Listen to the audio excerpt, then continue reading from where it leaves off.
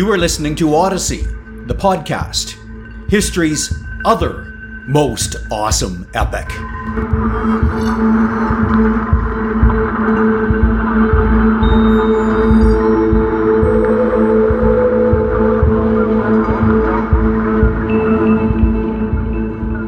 This is episode number 10 in the series. Today's episode is titled Nausicaa.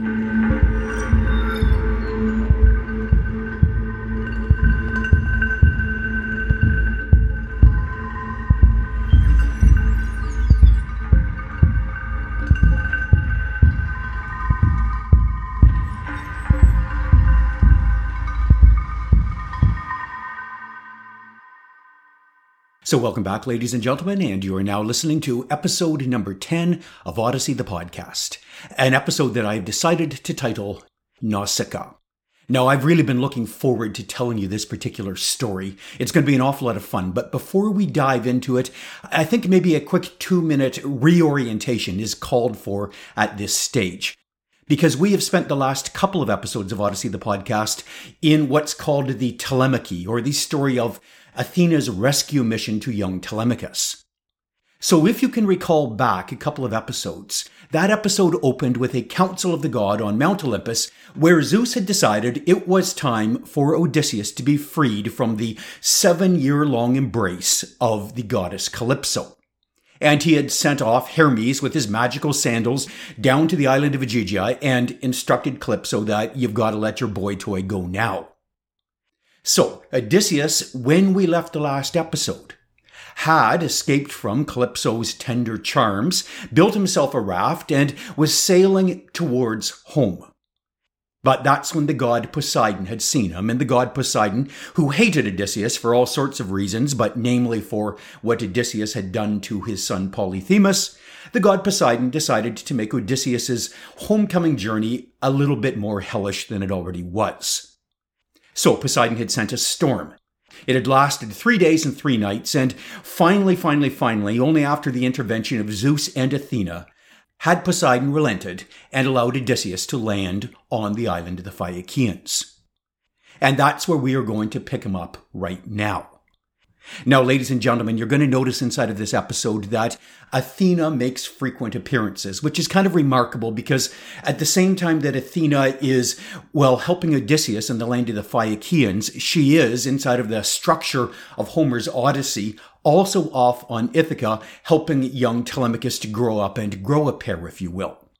So all we can assume really in this episode is that Athena is using her particularly magical golden sandals and logging some serious air miles, zipping back and forth between the land of the Phaeacians and Ithaca. But be that as it may, our story concerns Odysseus. And it opens with our boy Odysseus washed ashore on the land of the Phaeacians. Now, a quick perspective. We know, because we know the omniscient narrator Homer has told us, that Odysseus is safe. He is on a land where he is going to receive absolutely first-rate, top-quality Xenia. But Odysseus himself has absolutely no such prior knowledge. And so, given that his batting average so far on strange and unfamiliar lands has been about 50% safe, Odysseus, when he lands on this island, is going to have to work in the assumption that the island is dangerous. But his first priority, washed ashore, is actually simply going to be to make it through the night alive. And here's why. Folks, Homer tells us that, his boy Odysseus is actually in some seriously bad shape. I'm going to quote, "The sea had broken him. His swollen body gushed brine from mouth to nostrils. There he lay, winded and silent, hardly fit to move. A terrible exhaustion overcame him. When he could breathe and think again, he crawled from the sea onto the land and crouched beside the reeds, and then bent down to kiss the life-giving earth." So immediate survival was going to be an issue. Odysseus had washed up on the shore of this particular land, naked. All of his clothes had been washed off during the 3 days and 3 nights of Poseidon's storm. And now he was soaking wet, physically exhausted, and he hadn't had a single thing to eat in the last 3 days. So, as Odysseus considered his options with what was left of his sentient abilities, he realized that there was absolutely no point having survived the shipwreck in the storm and then dying of hypothermia in the Mediterranean night air. And so he hiked off of the beach into the forest and found himself a sheltered little hollow of thick trees, which would protect him a little bit from the wind.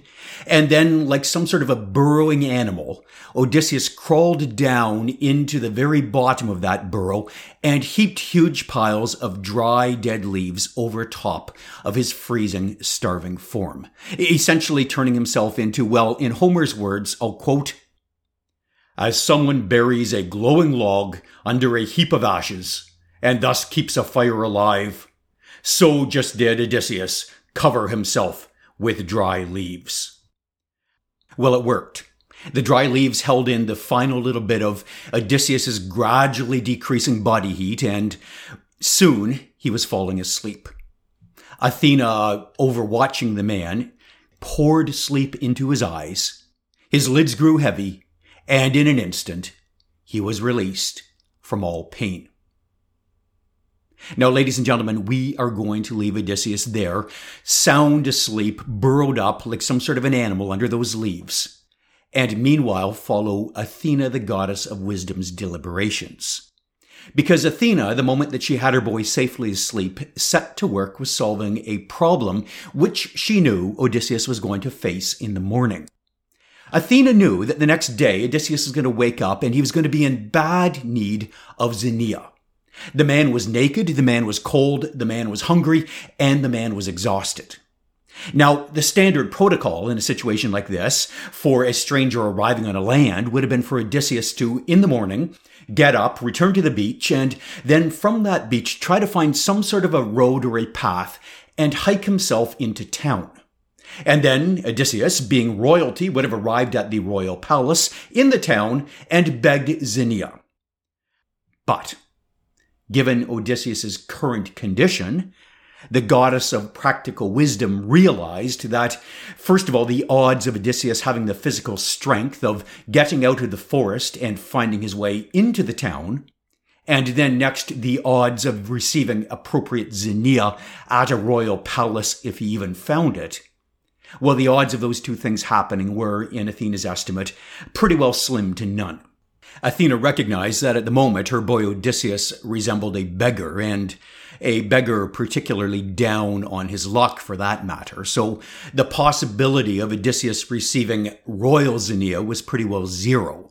He would be lucky, Athena knew, to find some slave's hovel where he'd be provided with a scrap of bread and maybe some sort of an old greasy rag to cover his currently exposed manly parts.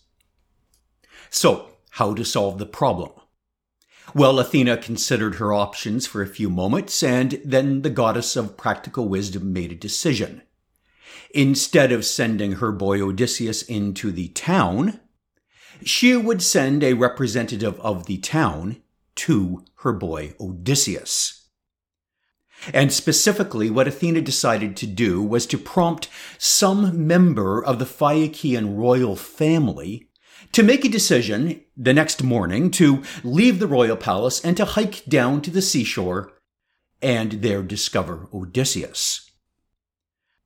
And at that point, Athena recognized Odysseus, her boy, could hike out from the forest and make his speech requesting Xenia, something along the lines of, excuse me, and, well, contrary to how I appear at the moment, I am actually part of the 1%, just like you are.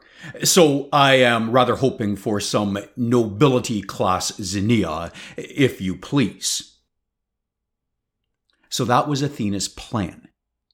Then it was just a matter of choosing the member of the royal family to prompt through some deific prompting to head in the morning down to the beach and discover Odysseus. Now, ladies and gentlemen, the obvious choices for Athena to consider would have been the king of the Phaeacians, a man named Alcinous, or one of his numerous adult sons.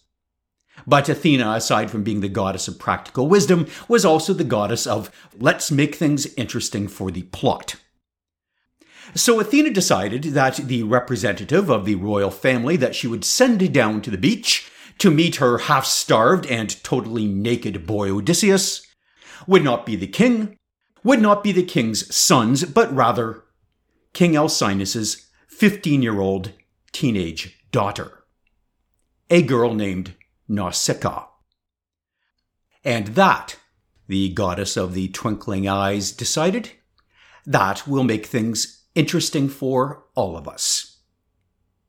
And so, ladies and gentlemen, Athena flew to the Phaeacian palace and paid a visit to the girl Nausicaa. Now, of course, remember, this was the middle of the night, so Nausicaa was sound asleep in her room. Let me tell you her story. Nausicaa, as I told you, was the only daughter of King Alcinous and Queen Ariete of the land of the Phaeacians. At the moment our story opens, Nausicaa was about 15 years old. And in many respects, the Nausicaa that we meet, that Homer presents us with, is a very typical teenage girl. In some respects, even a 21st century teenage girl. How do I know?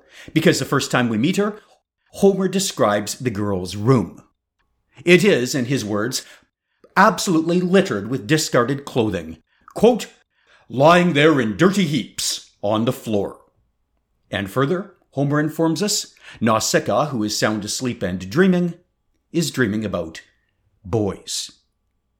But ladies and gentlemen, that's where the 21st century similarities between Nausicaa and our teenage girls come to a bit of an end. Because Nausicaa was not dreaming about boys in that abstract sense of, oh, I wonder who will invite me to the junior prom. Or, I wonder if the cute boy at McDonald's might ask me out after his shift finishes. Rather, 15-year-old Nausicaa, a Bronze Age girl, was lying in her bed dreaming about her impending wedding. Now, so far, of course, her father, the king, who would be making Nausicaa's choice of husband on her behalf, well, King Alcinous had not determined which of the local men would marry his daughter, but Nausicaa did know that sometime in the next while, one of the eligible young bachelors of the island, all men incidentally about 30 years old, would be selected to marry 15-year-old Nausicaa. Apparently, a whole host of local men were eager and lined up. But apparently, Nausicaa had absolutely no interest in any of them. But I digress. Back to our story. So Athena arrived in the middle of the night with a plan to somehow prompt Nausicaa in the morning to want to head down to the seashore at the point where a river flowed into it, precisely where her boy Odysseus was sound asleep and going to be needing some royalty-class zinnia in the morning. So Athena decided to put a dream into Nausicaa's little head.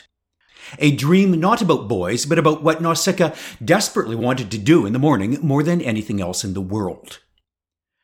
And the dream involved doing the household laundry. So in that respect, Nausicaa was not a typical teenage girl. So here's what happened. Nausicaa woke up in the morning, she presented herself to her mom and dad, and she announced that she had her heart set that day on doing the household laundry. And her parents, no doubt in a mixture of shock, bafflement, and, well, barely concealed delight, immediately acceded to their daughter's rather improbable request. So Nausicaa got to work. Now, ladies and gentlemen, doing the laundry in the Bronze Age was a little wee bit different than it might be in the 21st century. You see, Nausicaa did not have the modern-day conveniences of washing machines, dryers, or powerful detergents to help her out with her task. So what was going to have to be done is the dirty laundry would be brought down to the river that flowed into the Mediterranean Sea, And then the laundry would be thrown into the riverbed where it would be trod on, up and down, by feet for a little while, sort of creating an agitation type washing machine action, if you will. And then it would be rinsed and laid out on the hot cobblestone shores of the Mediterranean to do its drying inside of the hot sun. So there was an awful lot of work involved in doing the laundry. It was a full day's activity, particularly if you had a large royal household. Now, I told you that Nausicaa did not have the modern-day conveniences of washers, dryers, and detergents, but let's be fair, the poor girl did have some Bronze Age conveniences not open to most of us today. Nausicaa had slaves, and it would be the slaves doing all of the real work of the laundry for her. And so, as Nausicaa prepared for her big laundry day, she summoned a sizable party of her own personal household female slaves. They loaded all of the household laundry onto an oxen-hauled cart. A picnic basket was prepared. They were going to be down by the beach all day, and soon the washing party had made its way down to the place where the river flowed into the sea. Precisely the place, incidentally, where our boy Odysseus was currently still sound asleep under that huge pile of dried leaves. Well, eventually the hard work of the laundry was done. The garments had been washed, they had been trodden, they had been rinsed, and now they had all been spread out on the seaside's cobblestone shore, waiting to dry. But ladies and gentlemen, that was going to take a few hours even in the hot sun. So the girls of the laundry party decided to have a swim in the river, to pull out their picnic lunch, and once they were fully satisfied and refreshed, the girls decided to while away part of the afternoon playing some sort of a game of ball. We don't know what sort of a ball it was. We don't know if there was other equipment involved. Homer doesn't explain. All we know is that apparently the ladies were having a fine old time. And that, folks, is when Athena, the goddess of wisdom, decided it was her time to step into the game of ball with a little bit of Deus Ex Machina prompting along of Athena's plans to introduce a member of the royal family to her boy Odysseus. So here's what Athena did.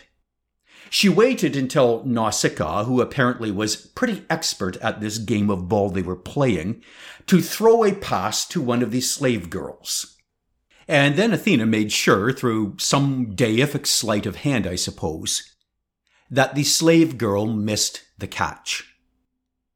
Well, the ball went flying over the slave girl's outstretched arms, and it landed in the river, where it immediately sunk to the bottom.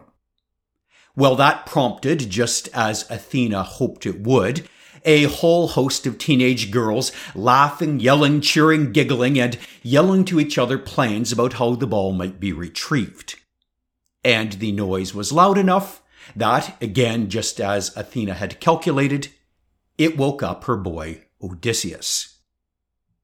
So, Odysseus, burrowed down in those leaves and having a wonderful night's sleep, suddenly was jolted awake by the sound of teenage girls, screaming, laughing, cheering, and giggling. And almost immediately, our boy Odysseus realized that he had a bit of a problem on his hands. He needed to attract the girls' attention, but then once the girls had actually seen him, he needed them to stay still on that beach long enough and not panic, such that he had time to beg appropriate zinnia from them. And Odysseus knew that what he could not risk under any circumstances at all was that when he stepped out of the forest, he chased those girls away. Because if they rushed back into town with reports that they had just been accosted by some mud-caked, wild-eyed, and half-starved naked old man who had stumbled out of the forest and into their laundry, well, things would not go very well for our boy Odysseus. So, lying in the pile of dry leaves, Odysseus paused for a moment to consider his options. How to get what he needed without chasing away the girls first. So first he considered, well, what we might here call the traditional option, and I'm going to have to provide us with a short digression to explain it, folks. Inside of Homer's Bronze Age culture, and there's evidence of this throughout the Iliad and throughout the Odyssey, if you were really in dire straits, if you were a suppliant who was desperately down on your luck, then here's what you would do in a situation like this. You would identify the person whose help you needed. Normally, it would be a person in position of power over you who could offer you some sort of help. And then what you would do is you would approach the person quickly, drop to your knees directly in front of that individual, and before they could move, wrap your arms firmly around that individual's waist. Then you would look up to the person and beg for the help that you needed. But allow me to remind you, ladies and gentlemen, as Homer tells us, Odysseus at this particular point in time was, quote, naked, all caked with salt, and looking a dreadful sight.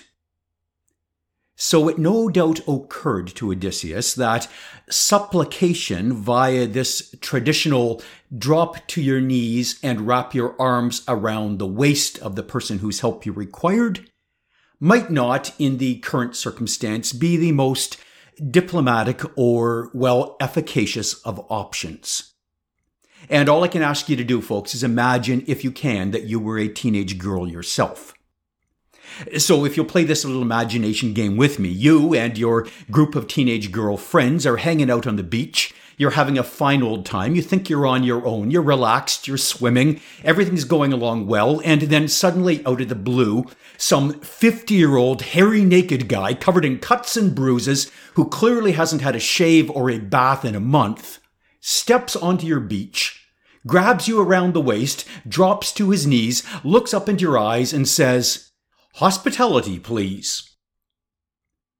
And even in the Bronze Age, where this sort of supplication was more common and familiar, Odysseus was wise enough or clever enough to recognize that in this particular circumstance, it might not work so well. In Homer's words, I quote, "Odysseus pondered whether to fall at her feet and clasp her knees as a suppliant, but considered that the girl might be alarmed at being touched." And folks, as far as I'm concerned, Homer's dry phrasing there, "the girl might be alarmed," is one of the best moments of understated humor in the entire Odyssey. But back to the story. Odysseus, still pondering his options under that pile of leaves, decided that instead of the straightforward supplication approach, he might be better off to try some other approach to getting the help that he needed from the girls on the beach. So here's what he did. He stood up in the leaves, recognized that he was going to need something to cover his dangling manly bits, so snapped off the leafy branch of a tree, and then holding that branch delicately and genteelly in front of said bits, Odysseus stepped out of the forest and onto the beach. Well, the girls saw him, and all of the slave girls in the party immediately and quite sensibly scattered. These were slave girls, and the only reason that they were on the island of the Phaeacians is that at some stage in their life, themselves or their mothers had been on a beach someplace when some raiding, pirating party had suddenly shown up on shore, summarily captured the girls, possibly raped the girls, and then thrown them onto boats and sold them at some future date to the Phaeacians. So when they saw some strange man suddenly step onto their beach, well, those slave girls had hardwired into their experiential DNA the sensible response: put as much distance between yourself and the strange man as possible. But Homer tells us that one of the girls stood her ground and stayed stock still. And of course, that was the Princess Nausicaa, who did not have that hard, bitter experience wired into her princess's DNA. Homer tells us that, quote, Nausicaa stayed still. Athena made her legs stop trembling and gave the princess courage in her heart. And folks, immediately that told Odysseus who the leader of the group was. And Odysseus then went to work, seeking the Xenia he required, not through the standard supplication methodology, but rather from a safe distance, using Odysseus's finest and most refined skill set. Odysseus launched into a speech. And here, ladies and gentlemen, is what Odysseus said. My lady, please wait. Are you divine or are you human? If you are some great goddess from the sky, you look like Zeus's daughter Artemis. You are as tall and as beautiful as she. But if you do live on earth, if you are human, well, I have never seen anyone like you. Never, no one. That man will be the luckiest by far who gets to take you home as his bride. I remember traveling once to Delos. I was on my way to war. My troops, they marched with me. Beside Apollo's altar, there sprang a sapling. I gazed at it and I marveled. I had never seen so magical a tree.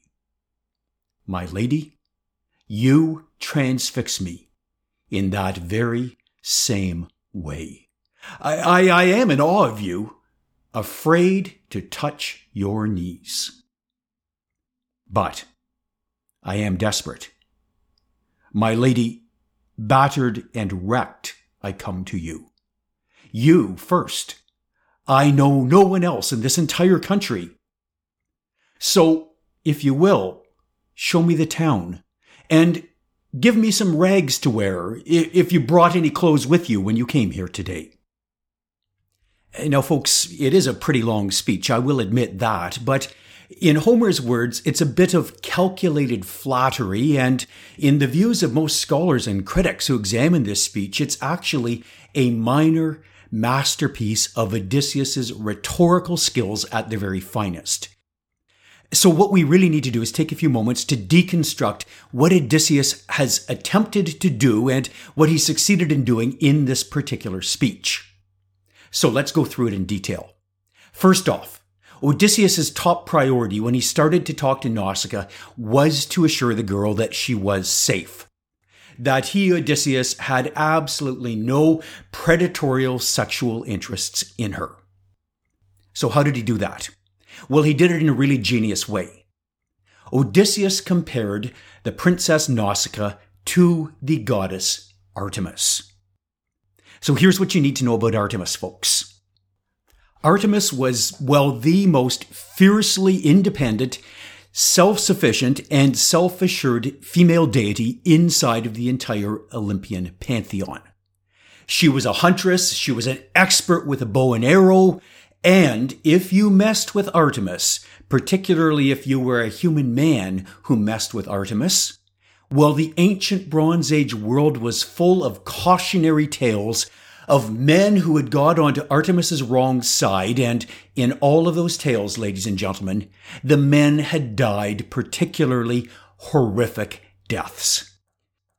And so Odysseus, in comparing Nausicaa to the goddess Artemis, was very subtly reassuring the 15-year-old teenage girl that she, and not the strange man in front of her, was actually the person in control of the current situation.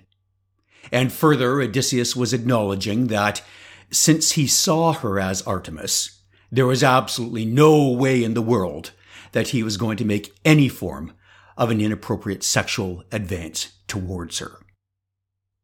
So next off, well, the speech, of course, contained a little wee bit of calculated flattery, and possibly "Are you a goddess?" is a reasonably safe opening gambit with any teenage girl in any particular century. But Odysseus then went on to some practical flattery too, suggesting that that man will be luckiest by far who gets to take you home as his bride. Third off, well, the speech offered Odysseus's resume. essentially documenting a bit about his travels, his military leadership, his pious devotion at temples to the gods, and finally his artistic or aesthetic sensibilities. And all of that, of course, was simply designed to impress upon Nausicaa that he, Odysseus, was a member of royalty. Or in other words, my current grooming and lack of wardrobe to the contrary, you should be aware, young lady, that you are in the presence of a cultured, a worldly, and a sophisticated man, a man of your own rank and social station. And finally, of course, the speech contained a rather playfully disarming acknowledgement of Odysseus's rather awkward lack of clothing at the moment, and that leafy branch he was still carefully holding in front of his manly bits. And folks, you will recall that Odysseus, with a bit of a wink in his eye, standing on a cobblestone beach, spread out with an entire household's work of clean laundry, had asked Nausicaa if you have some rags that I might wear, if you brought any clothes when you came to the beach here today. So, that was Odysseus's highly calculated speech. And now the question is, would the speech work? Would Nausicaa provide the hospitality, the xenia, and the help that the stranger Odysseus so desperately needed? Well, Nausicaa stood there a moment. She considered the stranger's words, and then the princess replied, "Well, stranger, your manners are proof that you are neither a man of low birth or a fool. And since you have come to our country, you shall not lack clothing or anything else that you might need. I will show you the way to our city, and I will tell you the name of our people. The people here are called Phaeacians, and I am the daughter of the great king of the Phaeacians, King Alcinous." And then, folks, the 15-year-old princess took charge. First of all, she called back her slave girls. They were still at a safe distance, and she chastised them for being so fearful of the strange and naked man. Next, she ordered her slave girls to provide the stranger with food and drink. It was obvious to Nausicaa that that was the man's most immediate needs. He looked as though he was half starved to death. And then finally, she ordered her slave girls to bring the man down to the river and give him a good scrubbing. Because, Lord knows, even at this distance, it was obvious that the man needed a bath in the absolutely worst of ways. And now, folks, a bit of an aside here on that, ordering the slave girls to bring the man down to the river for a good scrubbing. In our own particular century, we might consider it a little bit strange or even creepy, the concept of a bunch of 15-year-old girls washing a 50-year-old man. But back inside of the Bronze Age of this story, that sort of thing happened all of the time in the very best of all royal palaces. But Odysseus, still quite conscious of the optics and the unspoken overtones on this particular beach, well, Odysseus graciously declined the help of assistance with his bath. Here's what he said. "Now, girls, wait at a distance here, so that I can wash my grimy back and rub myself with oil. It has been quite a while since I have had a bath. Please let me wash in private. I am shy of being naked with you, pretty girls with lovely hair." And so Odysseus proceeded down to the riverside and completed his ablutions on his own. But ladies and gentlemen, then something rather interesting happened. Following Odysseus's bath, when he stepped out of the river, when he dried his body, then when he richly oiled his body, and finally when he dressed himself in some of the robes and the cloak that Nausicaa's slaves had provided to him, well, then Athena arrived, and Athena, assessing her 50-year-old favorite hero, decided that possibly she might help out Odysseus a little wee bit with a deific makeover, if you will. So in Homer's words, here's what Athena did.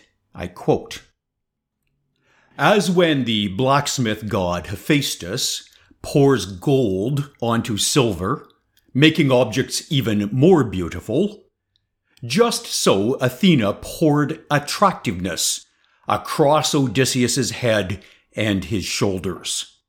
She made him look bigger and stronger, and she made his hair grow curling tendrils. His handsomeness was dazzling. So in short, ladies and gentlemen, what Athena did is she gilded, if you will, her boy Odysseus, transforming him from his standard heroic silver into the heroic gold in the looks department. And I can't help but a brief digression here, because folks, throughout Homer's story, Athena is constantly providing her favorite lead characters with just such deific makeovers. Telemachus has already received one, Penelope will receive one, and Odysseus, well, he is going to get quite a few. So my question, and it's a question that Homer never answers to my satisfaction, is this.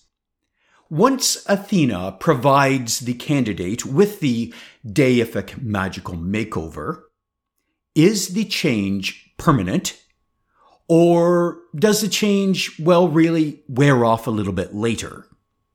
Or to put this another way, has our hero, Odysseus, now 50 years old, you will recall, well, has Odysseus now undergone some form of empirical transformation? I don't know, a facelift, some plastic surgery, maybe a hair implant, a bit of Botox here and there, possibly some liposuction if the food was too good on Calypso's island?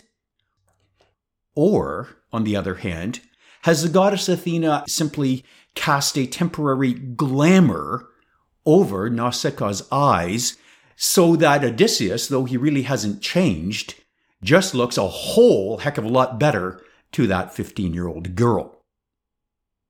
Now, as I said, Homer frustratingly never explains the metaphysics of deific transformations. So we'll just have to return to the story. Here's what happened. Odysseus, rather like some Greek god, waded out of his bath, and Nausicaa got the shock of her life. "Oh my," she whispered to her nearby slave girls. "When I first saw him, I thought he was repulsive. But now he appears as resplendent as one of the heavenly gods. I wish I could have a man like him for my husband." And then, ladies and gentlemen, Nausicaa, a very bright, a very precocious, a very clever girl, was also still clearly a teenage girl. Because she lost all thoughtful reflection, all sober thought, and all impulse control. Nausicaa decided right there on the beach that this strange man that she knew absolutely nothing about, this total stranger, was the man that she intended to marry. Now, this presented a bit of a problem for Nausicaa given the particular culture in which she lived. Folks, as you know, marriage decisions inside of Odysseus' culture were decided not by the potential bride, but rather by the father of the bride. So Nausicaa, in spite of whatever feelings she might have had about this strange man wading out of the bath, well, it would be her dad who made the decision on who the 15-year-old girl would wed. But it was more than that.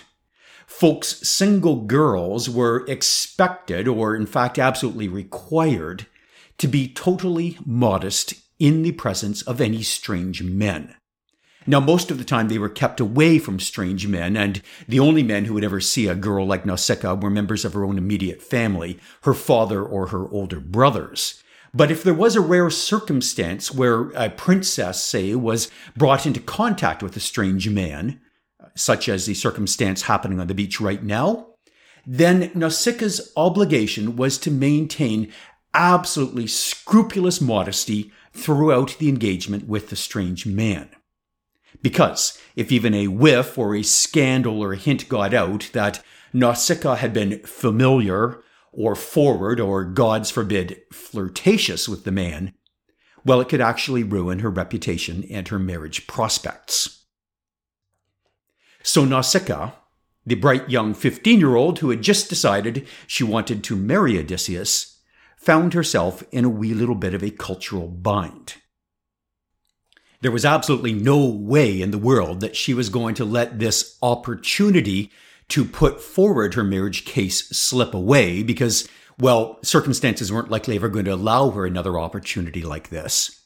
But she knew that she had to find some way of flirting with the strange man such that she could maintain, well, plausible deniability, if you will, should somebody later on report that Nausicaa had been inappropriately flirting with strangers. So, ladies and gentlemen, the 15-year-old princess, she composed herself a speech. A speech that proved that she was as quick-witted, as clever, and as much a master wordsmith as was the stranger standing in front of her. So here is what Nausicaa said. "Stranger, you do seem like an intelligent man, so do as I say. As long as we walk through the countryside and the farmland towards the town, you can walk briskly with my slaves behind the wagon following me. But I do not want to be the subject of gossip or of scandal, and there are some very insolent louts inside of this city. And one of the cruder sorts, well, if he saw us together, he might say something like this. 'Did you see that man with Nausicaa? You know, the tall, good-looking stranger? Where did she pick him up? I bet she will marry him. Maybe some god has dropped from the heavens to answer her prayers, and the two of them will live happily ever after. And better for her to find herself a man from out of town, since she does turn up her nose at all of our noblest young men.'" But then, folks, Nausicaa added the element of plausible deniability to her speech.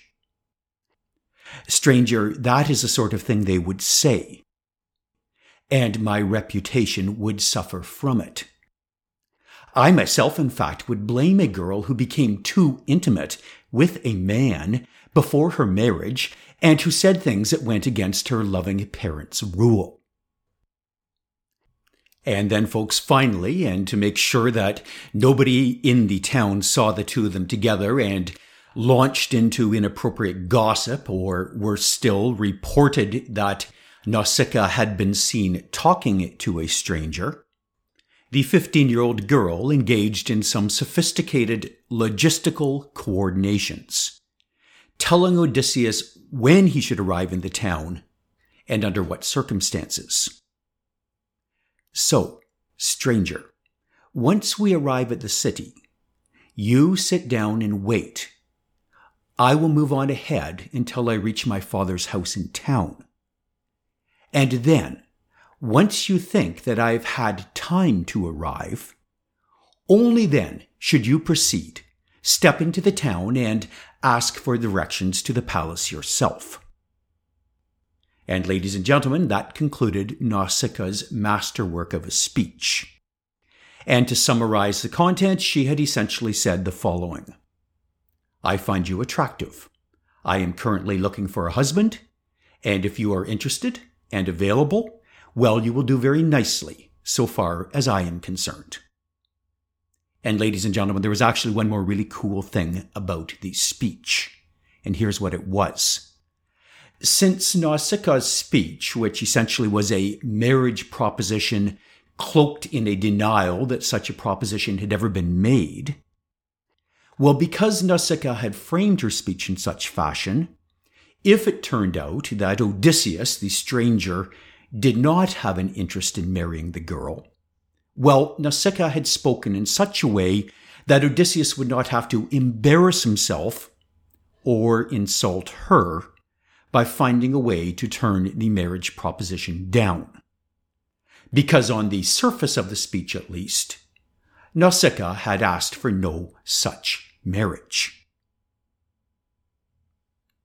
Well, the moment of flirtation and the moment of proposition passed, with Nausicaa's offer left hanging delicately and unanswered by Odysseus there in the air. Now, folks, at this point in his story, Homer chooses to move on without answering the big million-dollar question. So, was Odysseus interested in marrying the girl? But I think we will stop for a brief moment to explore the possible answers. Now, on the surface, of course, it seems as though the obvious answer would be, well, no, absolutely not. Don't be ridiculous. And we have to remember, of course, that just days earlier, Odysseus had turned down a similar marriage invitation from the goddess Calypso on her island. And if you compare the two, well, the goddess Calypso was worldly, she was wise, she was, well, immortal, and she had offered Odysseus immortality herself. So the idea that Odysseus would now find the flirtations of a 15-year-old teenager more tempting to him than the serious flirtations of an immortal goddess really stretches credibility. But there is one niggling possibility that we do have to consider here, folks. So think about this. Back 20 years ago, when Odysseus sailed for Troy, he left behind at Ithaca a particularly confident, clever, and even, dare we say, Polytropous wife, a 15-year-old girl named Penelope. And now, ladies and gentlemen, here arrives a 15-year-old girl named Nausicaa. Ready, willing, and available, and, as far as we can tell personality-wise, a doppelganger of the Penelope of Odysseus' very own memories. So, was there possibly just a little whiff of temptation when Nausicaa made her flirtatious offer? I mean, if you're Odysseus, why risk going home to an aging wife you haven't seen in 20 years and an uncertain kingdom, if you could simply hit reset right here now and marry, well, what we might call Penelope 2.0. And folks, if you will, let me step outside of the story for a moment and remind you that Homer's Odyssey is a quest story. And in the quest story, it is the task of the hero to defeat monsters and to resist temptations on his journey towards home. So that raises an interesting question about the structure of Nausicaa inside of Homer's tale. Is there the possibility that Homer has inserted Nausicaa into the story as just one more femme fatale that our poor, helpless, wandering hero has to overcome before he makes it back to his rightful hearth and home? Put another way, is sweet, delightful, and innocent Nausicaa just another siren, just another Circe, or just another Calypso? But this time wrapped up in a more cunningly disguised and sweetly innocent-looking package. Okay, that's enough of the idle, gossipy speculation. Let's return to what Homer tells us about the story. Because Nausicaa continued with her practical instructions to the stranger. Here's what she said. When you enter the town, eventually you will arrive at the palace. When you do, go through the courtyard and straight on to the great hall. You will find my mother sitting beside the fire. My father has a throne right next to her. Pass him by. Embrace my mother's knees to supplicate. And with that final directions and advice, Nausicaa, in the company of her girl slaves, carried on towards the town. While Odysseus, as instructed, hung back until he was quite sure that he and the princess's paths would not overlap once it got into the part of the city where people might talk. Well, eventually, Odysseus decided he had waited long enough. He stood up and he headed towards the town himself. And that's, folks, where Athena, having fun with her disguises once again, decided to help our boy Odysseus out with directions through the rather sizable town. Athena took the form this time of a young girl with twinkling eyes. She stepped out of the crowd inside of the bustling city, and she spoke to Odysseus.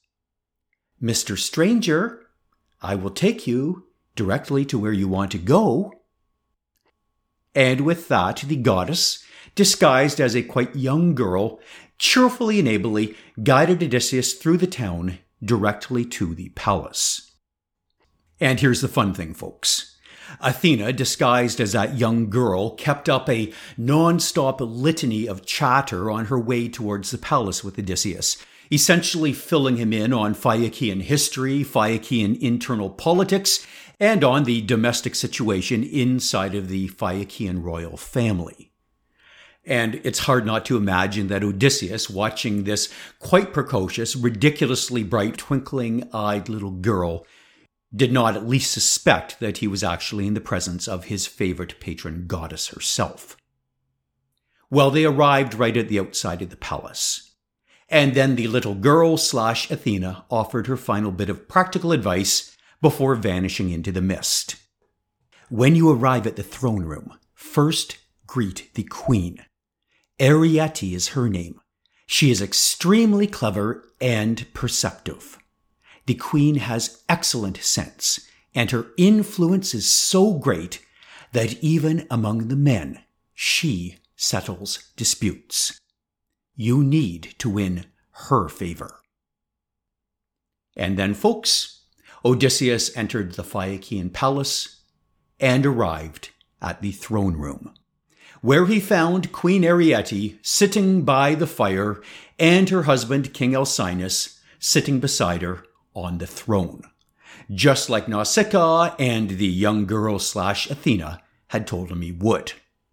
And so Odysseus, following detailed instructions, stepped right up to Queen Ariete, dropped to his knees, and clasped her knees with his hands, begging for hospitality.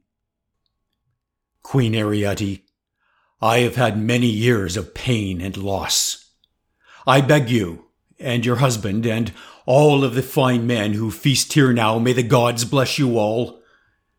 Help me, please, to get back home, and quickly. I miss my family. I have been gone so long, it hurts." And ladies and gentlemen, as expected and as anticipated, immediately the Phaeacians provided first-rate textbook Xenia. The king made his very favorite son vacate his very own chair and offer the chair up to the stranger. Immediately following that, a slave girl arrived with a golden basin, poured water over the stranger's hands, made sure that they were sparkling clean. Then another slave arrived and set up a beautifully polished table. The minute the table was set up, another slave arrived, bringing food and excellent drink. And finally, when that was looked after, the final slave arrived to mix first-class, delicious, and sweet wine. So in short, it was setting up to be a pretty comfortable and enjoyable evening inside of the great hall of the Phaeacian royal family. Well, the feasting went on for some time. The king, the queen, their sons, a whole host of the nobility, and very curiously, no signs at all of the Princess Nausicaa. But eventually, as the evening whiled away, King Alcinous, keeping a close eye on the comforts of his stranger guest, realized that the stranger guest was beginning to fade. Odysseus, in spite of himself, was yawning. He had had a particularly long and tiring day. So King Alcinous, the exemplar of appropriate hospitality, had stood up and declared that it was time to bring a feasting to a close. The stranger required sleep, he required a good bed, and as King Alcinous declared, In the morning, following the stranger's sleep, then we will all put our heads together and formulate a plan to assist the stranger in making his way safely back home. And so, over the next 15 minutes or so, the great hall gradually emptied out. All the nobility who did not live there packed up their bags and headed for home. And soon, ladies and gentlemen, it was only Odysseus, Alcinous, and Queen Ariete left sitting alone in the great hall by the fireplace. And that's when something nearly disastrous happened. The queen, Ariete, the perceptive queen, looked up and noticed the shirt and the cloak that the stranger sitting at her table was wearing. And immediately, ladies and gentlemen, poor Queen Ariete, a queen but mostly a mother, incorrectly connected the dots and feared for the worst. Ariete knew that the last time she had seen that particular shirt and cloak had been on her eldest son. And only this morning that shirt and cloak had been transported by the daughter, Nausicaa, down to the seashore for laundering. And now, here some hours later, well, there was no sign of Nausicaa, and this strange man who had entered their hall was wearing the cloak and the shirt which Nausicaa had taken to do the laundry. Queen Ariete connected the dots, and the implications were all too shattering and clear. So, summoning her courage, she addressed the stranger. "Stranger, how did you come by these clothes? I thought you said that you had arrived here with nothing, following a shipwreck." And fortunately, folks, Odysseus was still alert enough and awake enough to recognize what Ariete was fearing and how the poor queen had incorrectly connected the dots. So Odysseus wasted no time, and what he did in a hurry was recount the truth of what had happened, that he had arrived, that he had stumbled across the laundry party, and that he had requested Xenia from Nausicaa, the queen's daughter. Well, immediately Queen Ariete had exhaled. Her daughter was safe, and Odysseus, deciding to help poor Nausicaa out a little bit, had judiciously heaped some serious praise onto the girl. Here's what he said to the mum. "One would not think a girl so young as her would have had so much good sense. Young people are not usually so thoughtful. But she was so kind to me. She gave me food and wine. She had her slaves wash me in the river, and she let me have these delightful clothes." But, ladies and gentlemen, though the parents were now relieved, Nausicaa was going to pay the price for having put her mum and dad through such unnecessary fear. King Alcinous spoke. "Just one of the things that my daughter did was not correct. She should have brought you here to us herself, since she, after all, was the first person that had asked you for hospitality." And of course, King Alcinous was correct. Nausicaa should have brought Odysseus directly to the palace and personally introduced the stranger guest to her parents herself. And that raises, well, for us, the question of why Nausicaa wasn't there now when she had the opportunity. And ladies and gentlemen, I'm just guessing here, but my instincts suggest that Nausicaa likely did not trust herself to act appropriately calm and disinterested in the stranger if he was in the room and her parents were watching her. Nausicaa realized that she might blush or stumble on her usually sure-footed words, and mum and dad would realize that Nausicaa had had more than just Xenia conversations with the man standing in front of them. And so the girl had decided that her best strategy was to stay clear of mom and dad and of the stranger for a little while, at least until her heart had quit beating quite so furiously fast. But in not bringing the stranger to the king and queen, she had technically violated the protocols of Xenia. But Odysseus decided that there was no way he was going to let the clever, precocious, and absolutely delightful young thing take the fall after all the wonderful things that she had done for him. And so Odysseus stepped up to the plate, and in defense of the daughter, Odysseus tactfully lied to the parents. Here's what he said. "Your daughter is quite wonderful, great king, and please do not blame her for the lapse.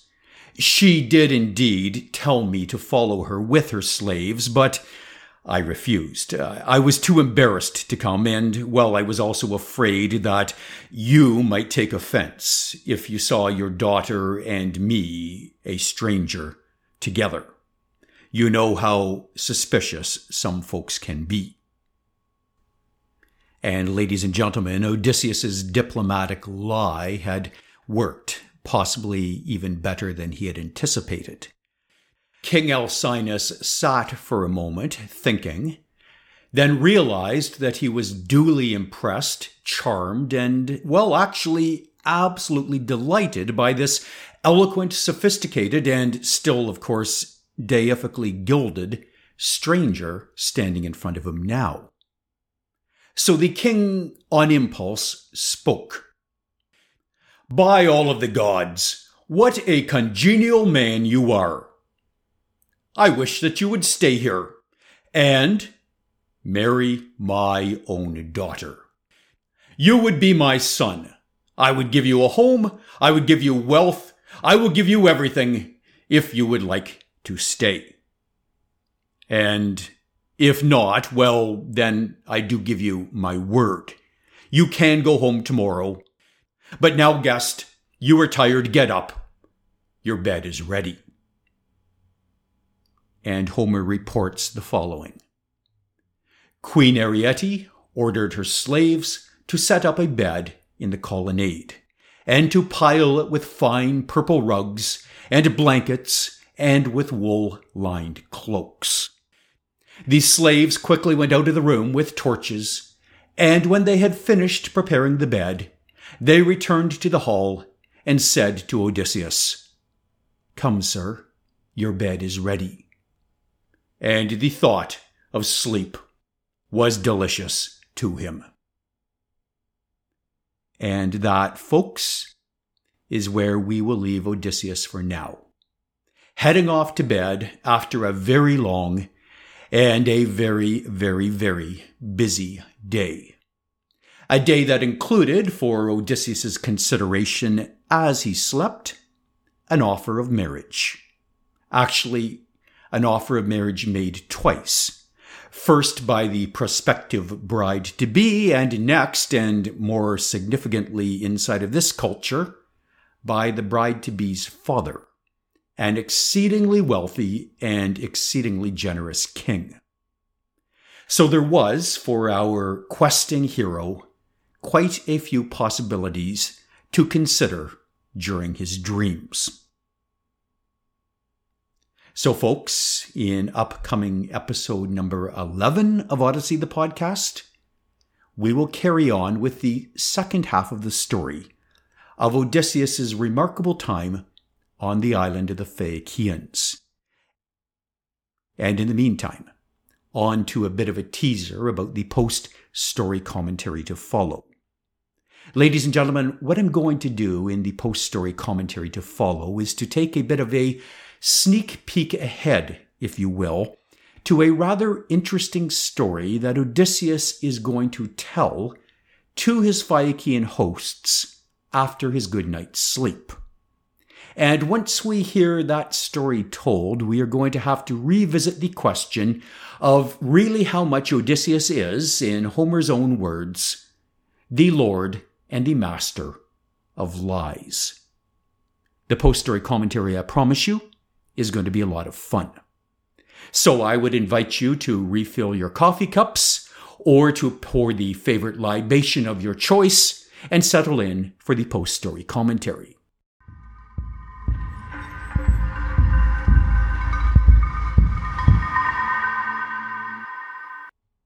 So welcome back, folks, to the post-story commentary.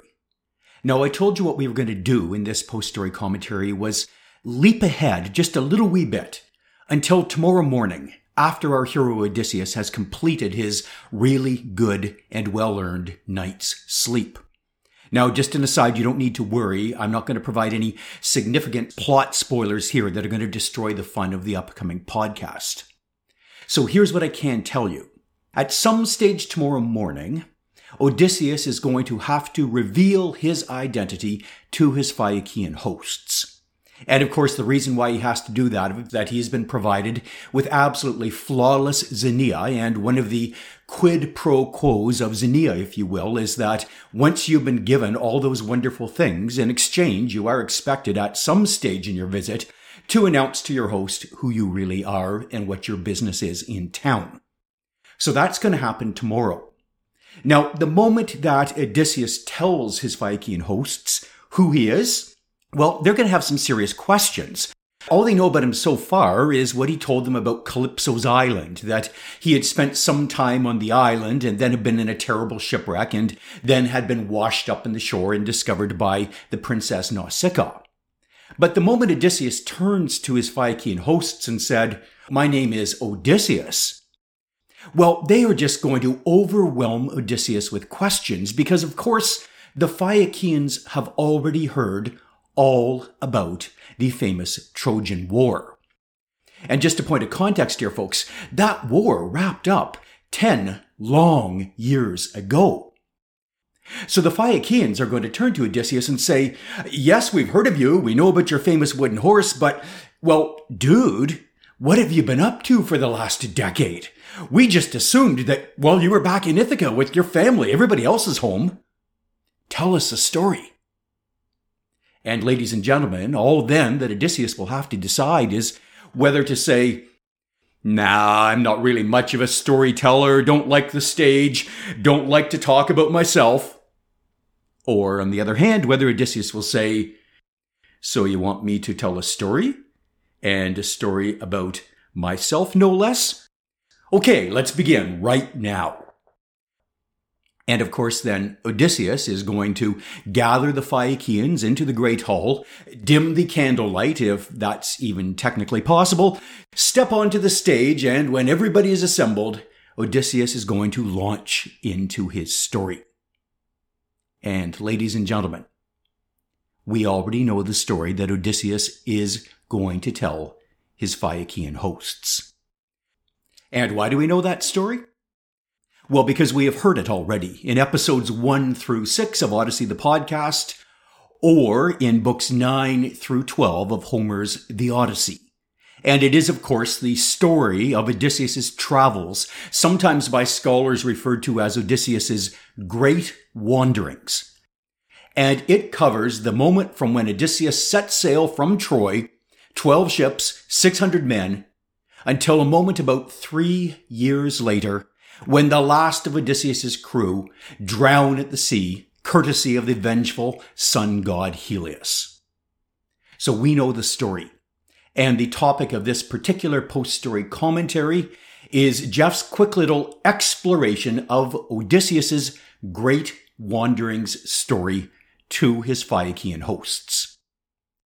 So, a little wee bit about that story that we don't know, and we certainly wouldn't know it from listening to Odyssey the podcast. If you leap right over to your copy of Homer's Odyssey right now, and you open up book number 9, where Odysseus' story to the Phaeacians begins, you're going to notice something interesting. Odysseus begins telling his story in first-person narrative. And then, for the next 4 full books of Homer's Odyssey, not once does a third-party omniscient narrator step in to break the plot or give us any context or backstory at all. It is 4 straight, uninterrupted books of Odysseus telling his very own story from only his very own perspective. Now, most estimates are that it would have taken Odysseus exactly 4 hours of live performance time standing in front of that Phaeacian audience to actually complete his entire narrative of his great wanderings. And if you're kind of looking for some point of comparison there, folks, I just took a few moments now, went back and did the math on my telling of the great wanderings inside of Odyssey, the podcast. And once I removed my cultural and social and historical digressions from the story, and of course, once I removed the post-story commentary time, when I crunched out the numbers, my telling of the great wanderings to you in Jeff's third-person omniscient voice took me 4 hours and 10 minutes.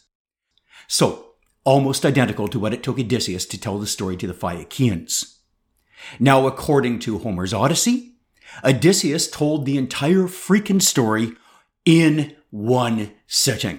Now, at about the halfway point, it's really fun if you read the great wanderings inside of the Odyssey, Odysseus actually breaks, turns to his Phaeacian hosts and says, "Well, I'm getting really tired and you folks are likely getting bored of hearing the story, so maybe I should just stop here. We don't really need to go on." And of course, Odysseus knows that he already has the Phaeacians eaten quite literally out of his hands, and he's just being playful at this stage. The entire Phaeacian royal court begs and implores Odysseus to please carry on. The night is young. We want to hear more. And somehow Odysseus, the great storyteller that he is, manages to pull off a 4-hour first-person narrative tour de force.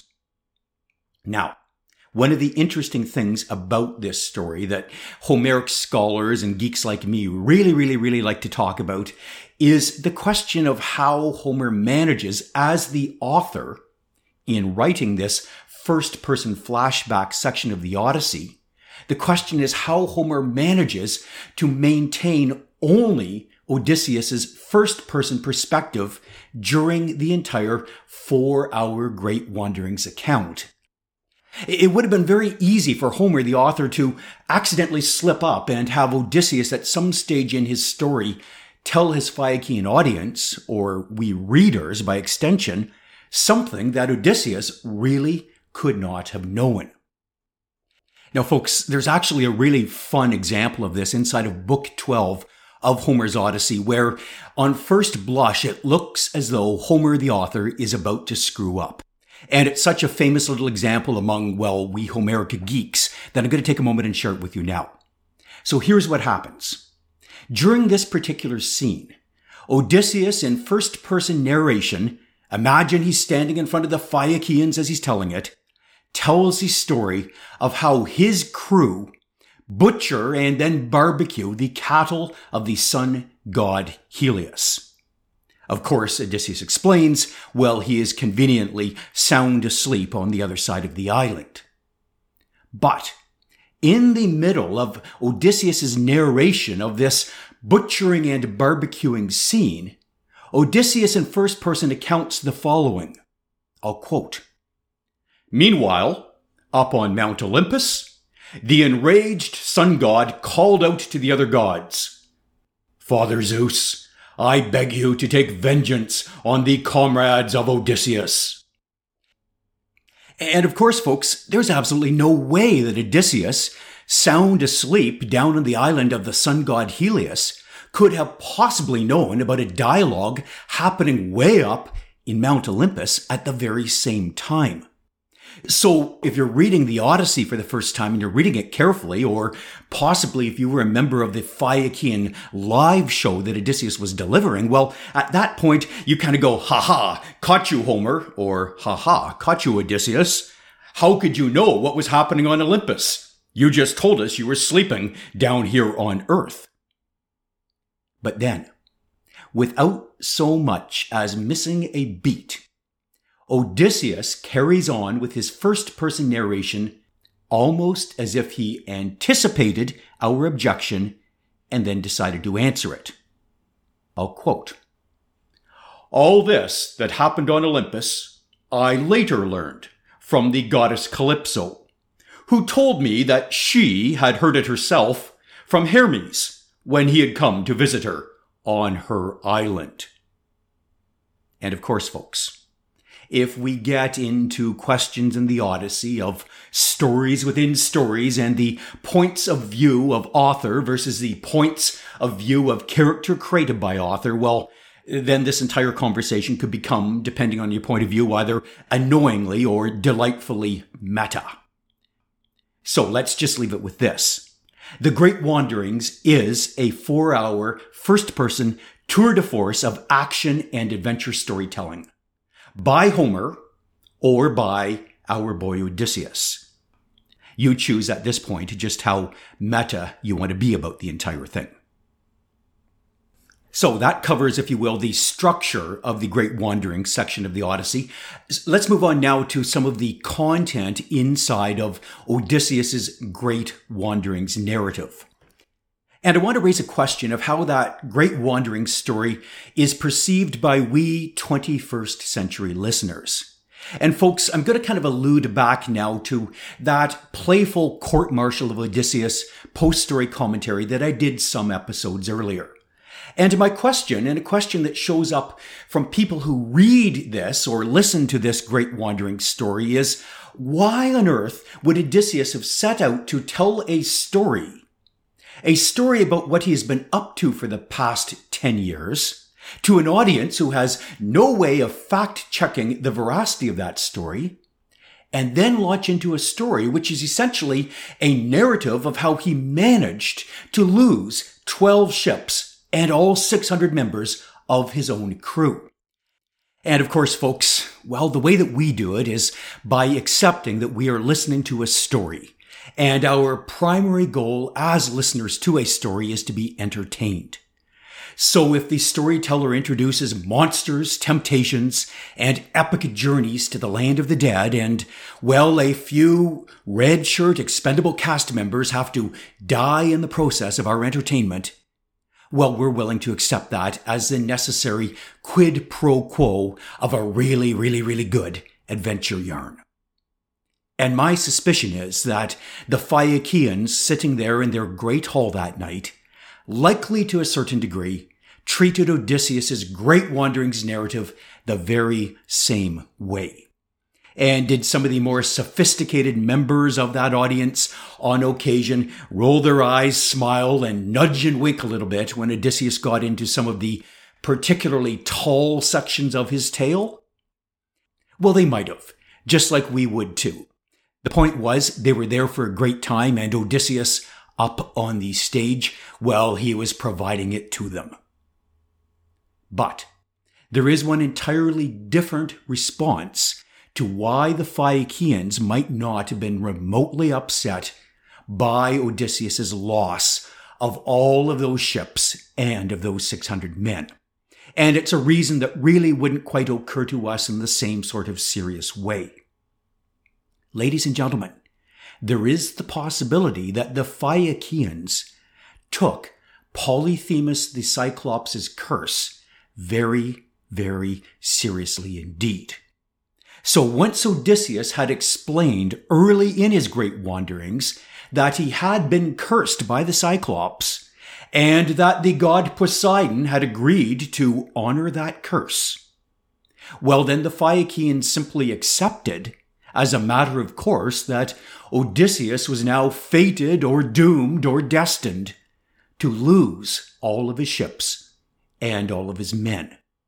The god Poseidon was real, and you did not mess with him.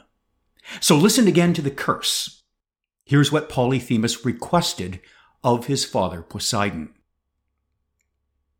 If it is fated that he see his family, then let him get there late, and with no honor, in wretched condition, and on a foreign ship, and having caused the death of all of his men. And then may he find trouble lurking for him in his very own home. So, that was the wording of the curse. And if you were a gods-believing Phaeacian, well, then when you heard that curse, you knew that poor Odysseus, from the moment he started on his great wanderings, was essentially up against it And there was nothing he could do, no matter how hard he strove, to avoid the inevitable loss of all of those men and all of those ships. So it likely didn't even occur to the Phaeacians to consider blaming Odysseus for any form of negligent military leadership. So, that nicely covers the content of Odysseus' speech. Now let's move on to Odysseus' motivation for telling that 4-hour-long story. And folks, here are the things that we need to consider. First off, Odysseus at this moment is penniless, shipless, and entirely impoverished. In fact, as he's standing on the Phaeacian stage, even the shirt he is wearing and the cloak around his shoulders are borrowed. Everything that he obtained at Troy during the Trojan War, well, it has all been sunk long ago to the bottom of the Mediterranean Sea. Next off, Odysseus, as he stands in front of his Phaeacian audience, knows two things about them. First of all, they are stupidly stinking rich. And next, they are exceedingly well-cultured and artistically sophisticated. And so, with those facts in mind, Odysseus' current lack of pennies and a Phaeacian audience with gold to spare, well, Odysseus, the polytropous, mercenary, and always self-interested man, well, Odysseus recognized a golden opportunity to accomplish two specific things. First off, well, he could use that story to cement his reputation, his personal kleos and glory. And why tonight? Well, because as Odysseus stood in front of the Phaeacians, he recognized that sitting front row in that audience, there was a professional storyteller. A man named Demodocus was in the house. And so Odysseus recognized that if he got up and he told his story about his great wanderings, well, Demodocus, the professional storyteller, would be listening hard and taking mental notes. And the reason why, of course, is that in the Bronze Age, storytellers were, like storytellers today, always looking for incredibly interesting and new materials. The world already knew, and Demodocus was already on tour singing stories about Odysseus' famous wooden horse. But if Odysseus on stage could provide Demodocus with another 4 freaking hours of Odysseus stories to tell, well, it was our boy Odysseus' best chance of going viral in the Bronze Age. Now, I told you that Odysseus saw 2 opportunities when he stepped on stage in front of that Phaeacian audience. So the first, of course, was to cement his reputation, his kleos, and his glory. But opportunity number 2, ladies and gentlemen, was much more mercenary and practical. Opportunity number 2 was to milk that Phaeacian audience for as many pieces of gold as he could possibly wring out of their big, tender, warm, and loving hearts. So how do you do that? Well, you do it the way that professional storytellers have been doing it for centuries. You pull on your audience's heartstrings. You make them laugh, you make them cheer, but most of all, you make them choke up, pull out their handkerchiefs, and maybe even weep a little bit.